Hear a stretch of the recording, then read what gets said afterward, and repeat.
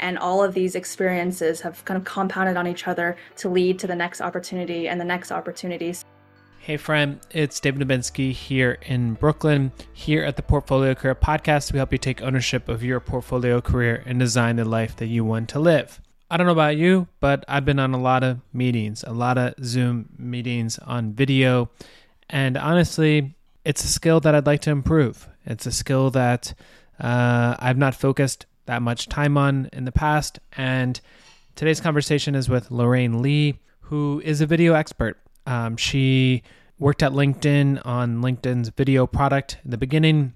She has a course on LinkedIn Learning. She works at a company called Prezi, which helps people improve their virtual environments and through presentations and through visual offerings. And she is running a brand new cohort-based course as well through Maven called Engage Your Virtual Workforce that starts in February 2022 and talk about the benefits of video, how to use video, how video can use to stand out and to engage people, and also the benefits and ways to use LinkedIn. As always, this episode with timestamp notes is available on my website at portfoliocareerpodcast.com. There you can subscribe to my newsletter called One Email Away, which has the best insights on the podcast and friend-sourced job opportunities. So excited for you to build and grow your portfolio career. Here we go with Lorraine.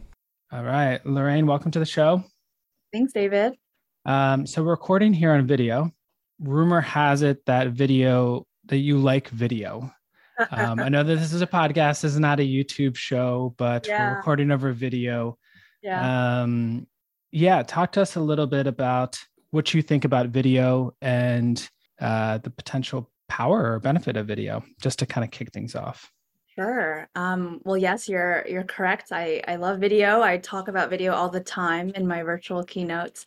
And I really think video is the future, especially when it comes to our now virtual workplaces and hybrid workplaces. I think video is going to be one of those key skills that you need to learn and master in order to succeed in these new work environments. I see a lot of people still who are struggling with it and find it overwhelming. And so, it's a skill that needs to be worked on. But once you can, keep practicing and improve your skills there, it's going to be so worth it in the long run.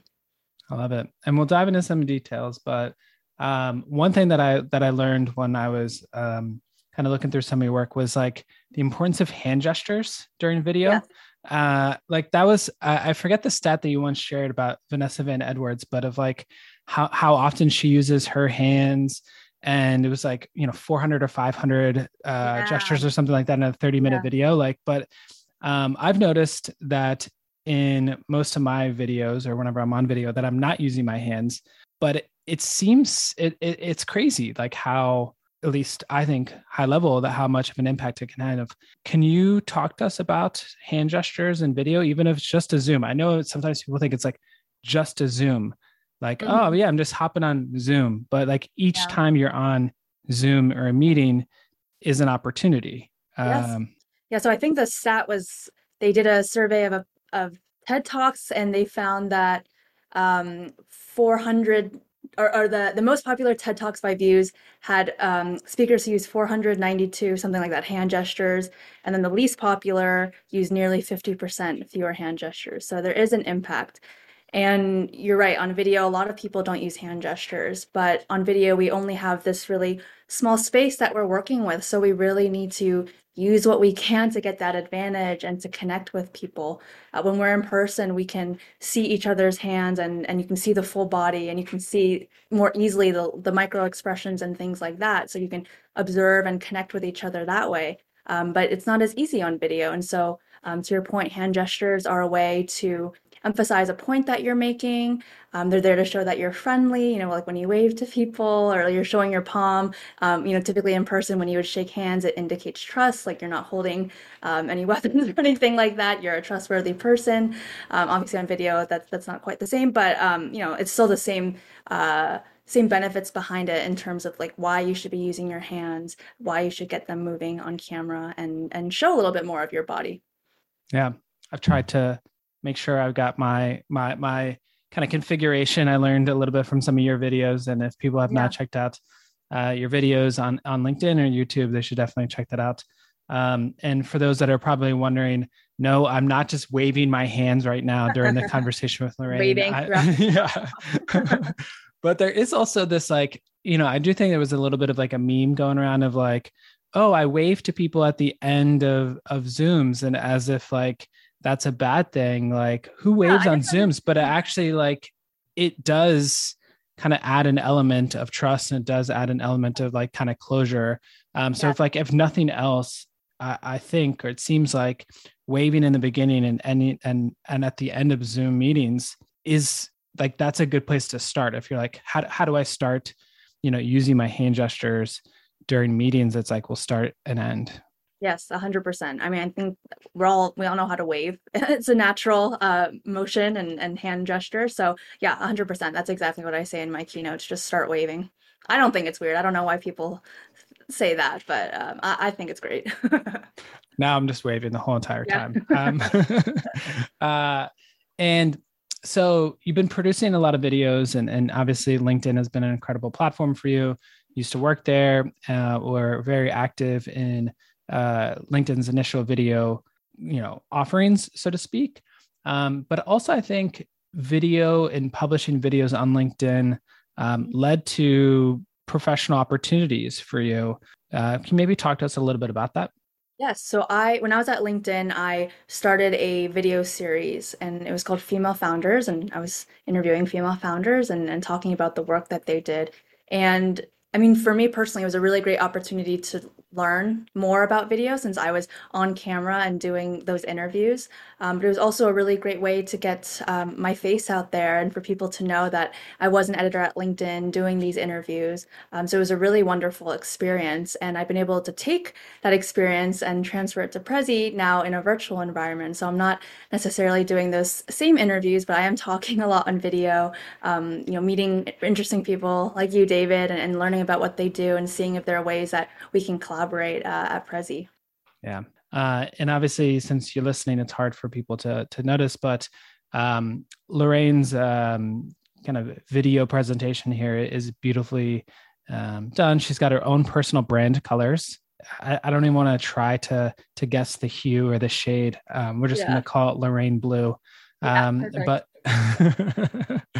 all right. So then it led to some opportunities. I think you did some type of on-site kind of hosting. At LinkedIn? Yeah.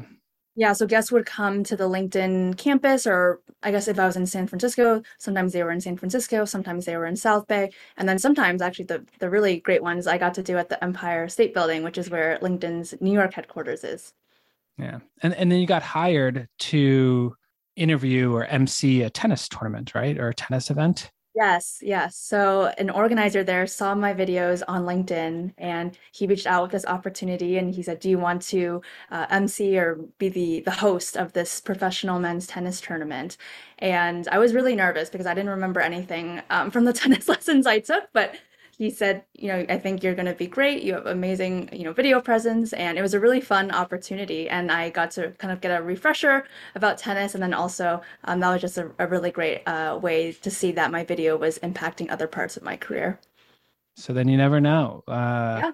You never know when one video will take you. I kind of think that people are kind of like one email away from, new job, et cetera. Maybe in your case, it's one video away. Yeah, I like that.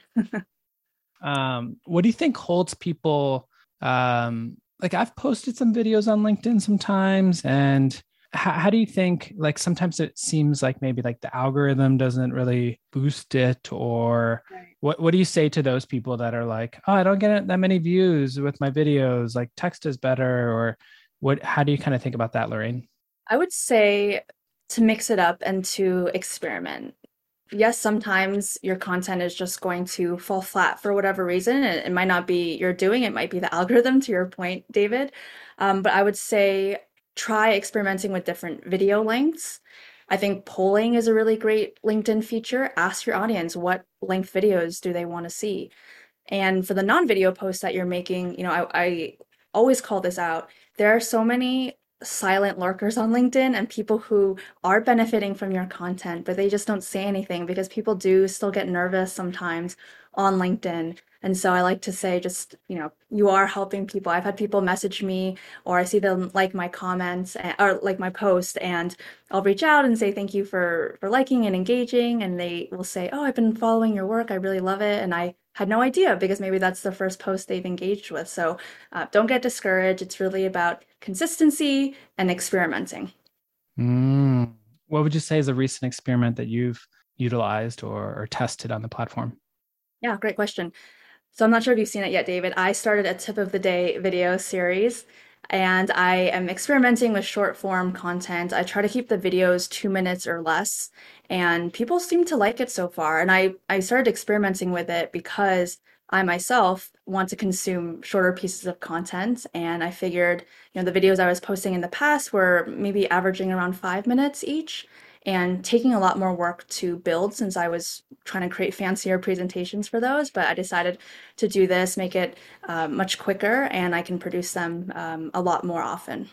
So you mentioned now you're working at Prezi, been doing keynote speaking, talking about this virtual award that we're in, and you've recently also published your own course. So LinkedIn has had a bunch of course creators and seemed like maybe you witnessed them and said, "Wow, like this is really cool what they've been doing. They've been impacting and helping people. Maybe I should do something like that."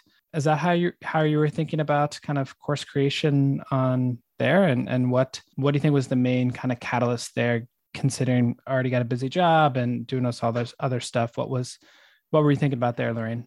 So I love LinkedIn Learning. I love continuous learning and always trying to improve my skill set, my knowledge around certain key areas. And at Prezi, we are very focused on improving the virtual meeting experience. And through my work there, and I think just generally in my career, I am always trying to find ways to optimize and to make sure that teams are productive while also being happy at the same time. And so I was gaining all this knowledge about meetings and also just putting things, experimenting with things myself and figuring out what were best practices. And so I knew someone, a product manager on the LinkedIn Learning team. I reached out and I said, what do you think of these ideas? I mentioned video, I mentioned meetings, a few other things. And she put me in touch with I think you call it a content manager. And she mentioned that hybrid is such an important topic and everyone is asking about it. All the enterprise LinkedIn customers are asking about it. And so we just got started from there and we named it Virtual and Hybrid Meeting Essentials. And I love seeing how many people have been taking it so far and finding it useful. And I hope to keep expanding on those ideas and keep learning. Yeah. And then clearly you're building upon that to cohort-based courses, which I'm a huge fan of. And I was telling you before we got started, how I kind of started the podcast through a cohort-based course, and have been a coach and a little bit involved in them. So it's awesome to see how, this idea of like we're doing things, then we create it like one thing, and then we can build upon it themselves. So I think it's a great reminder that consistency and momentum is really a powerful thing. And like it's easy to get kind of like, oh, I don't know how, like, I don't have a cohort based course inside of me. I can't, like, they're cool. They're amazing, but like, I can never do that. But, you know, I don't want to put words in your mouth, but I doubt that maybe 2 years ago you were thinking, oh, I want to create a cohort based course. That's exactly it. I had never thought that creating a course, being an instructor would ever be, being a virtual keynote speaker, which I also am now, would be anything that I would be doing. And all of these experiences have kind of compounded on each other to lead to the next opportunity and the next opportunity. So I'm so excited that I am able to build a course now and try something new, and also find a way to distill my knowledge and also be able to interact with the students because mentoring is something that I'm super passionate about. So it just made total sense once the opportunity came my way. Yeah. What would you say are kind of like a spiky point of view that you may have related to they may have related to video, virtual meetings, hybrid meetings? What would you say are something like your spiky points of view there? So I would say that video, meetings, and LinkedIn are three key skills that you need in order to accelerate your career and succeed in 2022.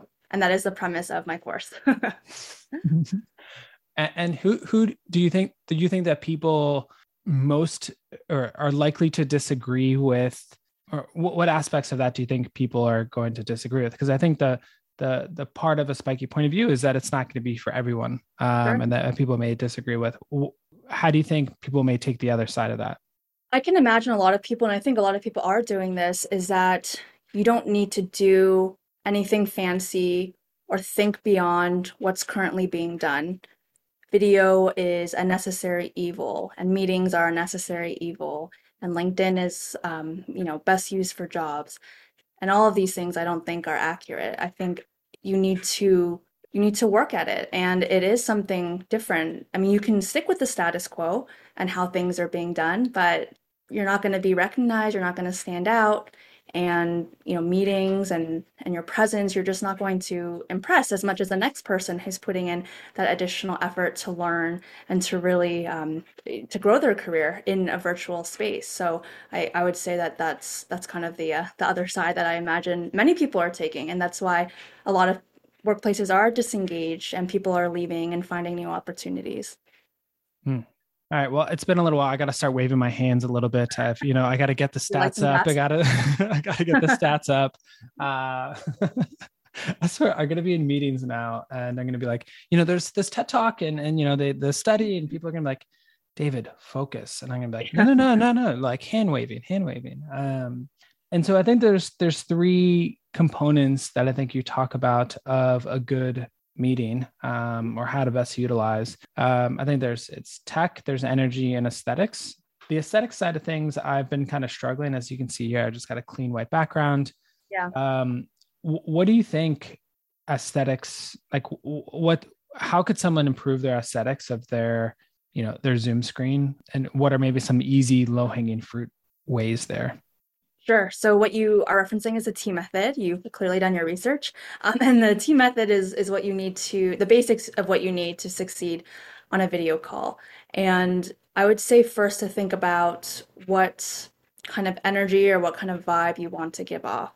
You can see right now, or you can't, whoever's listening will not be able to see, but I have some photos behind me.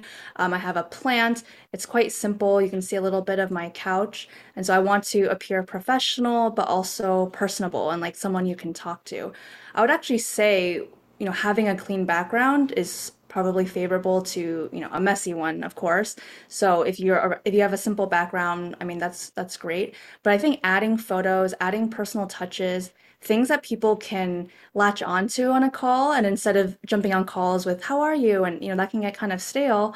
But to say, "Oh, I love that poster behind you," or "Oh, look at that beautiful plants. Like, what is that?" Or are you, do you love plants? Do you have more in your apartment? So just those items that can allow you to connect with each other, I think is important. And of course, if you want to be more creative, you're probably going to have more posters and pictures behind you. People who are more artsy might have, something they've made perhaps, or like an instrument, for example, I've seen. So those are some initial tips for what I would say in terms of aesthetics. And actually, in my recent keynote, I used to say curate your background, which I think is still accurate, but I actually updated it to say curate your environment, because in this virtual setting that we have now, you can see, you mentioned before, David, my name tag here, the colors. It's really about creating the whole entire experience. You're in a virtual setup now. It's not just about your physical space, but also your virtual space as well. So it's all these components put together. I love that. Gave me some homework. This is great. And Mhm. I I was actually talking to somebody. It's funny. He was talking about how their virtual background, they change it every single time, and they use a photo, and it's like a personal. So this guy, I think, is a father, and I Yeah. think like shows his virtual background is a photo of his kids every Oh, single time, and it's a different one. So like he basically, I think, like takes like his camera reel or photo reel and like changes that every single day. And that's that's, yeah, I know. a lot of work. But to your point though, it sparks conversation. Yeah, And I love that. I think that it is a little bit of work, but I would have started talking about it. I don't know about you, but I Oh, I think definitely would have. I love kids, and I love seeing people's kids run into the frame. I would have definitely said something. Yeah, that's a great idea. every single day. So I think, small touches like that, it seems like they can go a long way. Mhm. Okay. So we talked about Prezi, we talked about your courses. What do you think has been the biggest surprise creating a cohort based course? And I know, you're kind of still in those final touches, moments or phases, or what do you think has been kind of a surprise to you, kind of going through that process of, kind of putting it all together? I think I've been surprised at how much work is involved if you want it to be a long-term sustainable thing. I thought coming into it, I have this virtual keynote that's really popular. I have some content already. This is going to be really simple to kind of just move it over into a cohort model and I can just use what I have. And I was realizing there, if you want to do it well, it takes a lot more thought and consideration and probably building out new content just new ways of thinking. But I will say, with that additional thought and work that has gone into it, it's also pushed me in really, really exciting, interesting ways. I've had to think through the content that I've been sharing and think about how to create frameworks and make things more digestible. David, you asked about the T method earlier, for example. I didn't come up with that. I mean, I had all the knowledge and I was talking about those concepts, but I didn't make it into something that is easily digestible in that way that you have to do for a cohort-based course to get people interested, and also just remembering the content. Yeah. Frameworks. Yeah. Yeah. I forget. They are really powerful, and especially for keynotes too. I was giving a talk a couple weeks ago, maybe about a month or so ago, and they were. I know it's a big surprise. I know Lorraine's like, what? No way.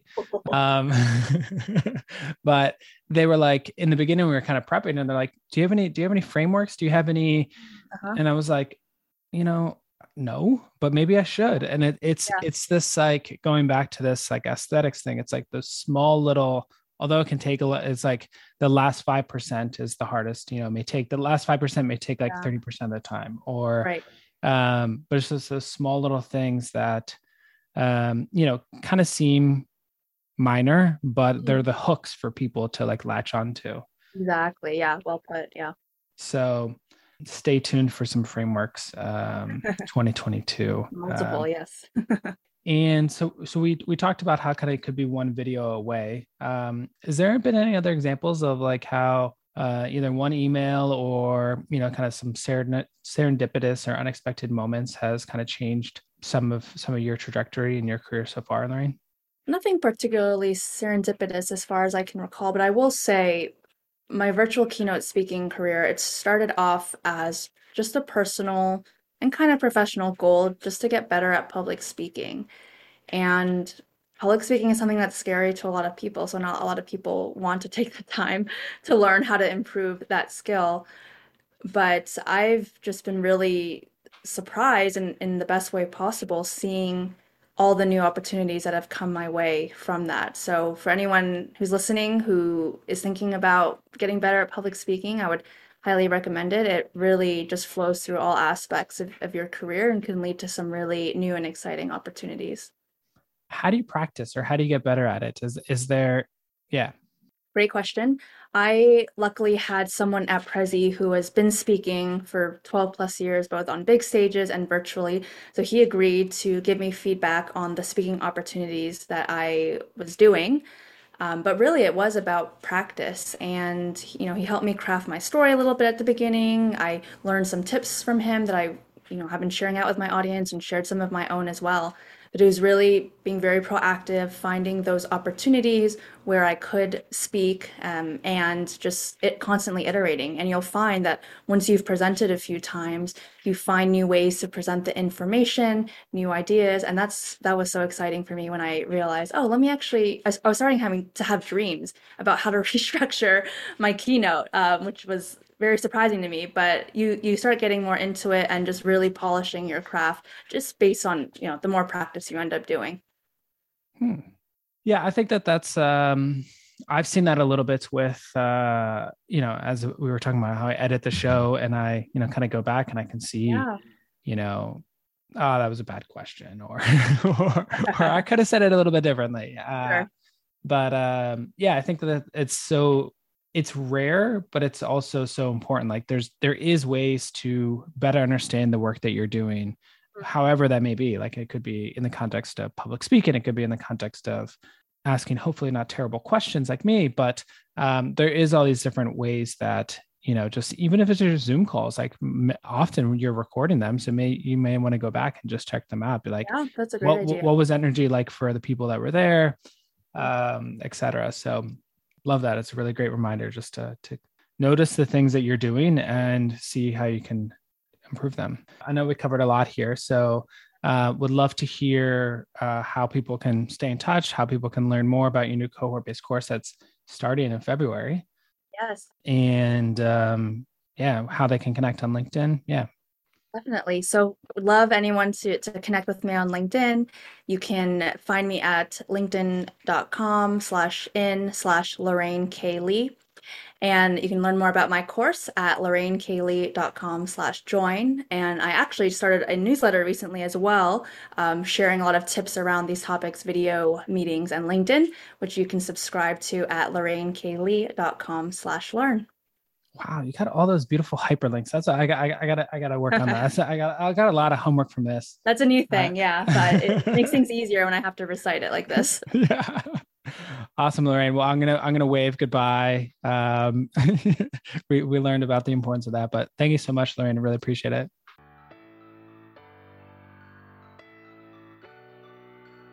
Hey, friend. Thank you for tuning in to this special episode of Portfolio Career Podcast. Would love to hear what you learned and what you enjoyed.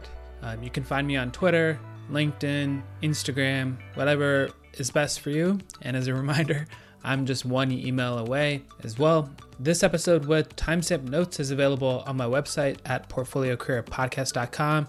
There you can subscribe to my newsletter called One Email Away, which includes the best insights from the podcast and friend-sourced opportunities. So excited for you to build and grow your portfolio career. Thank you so much.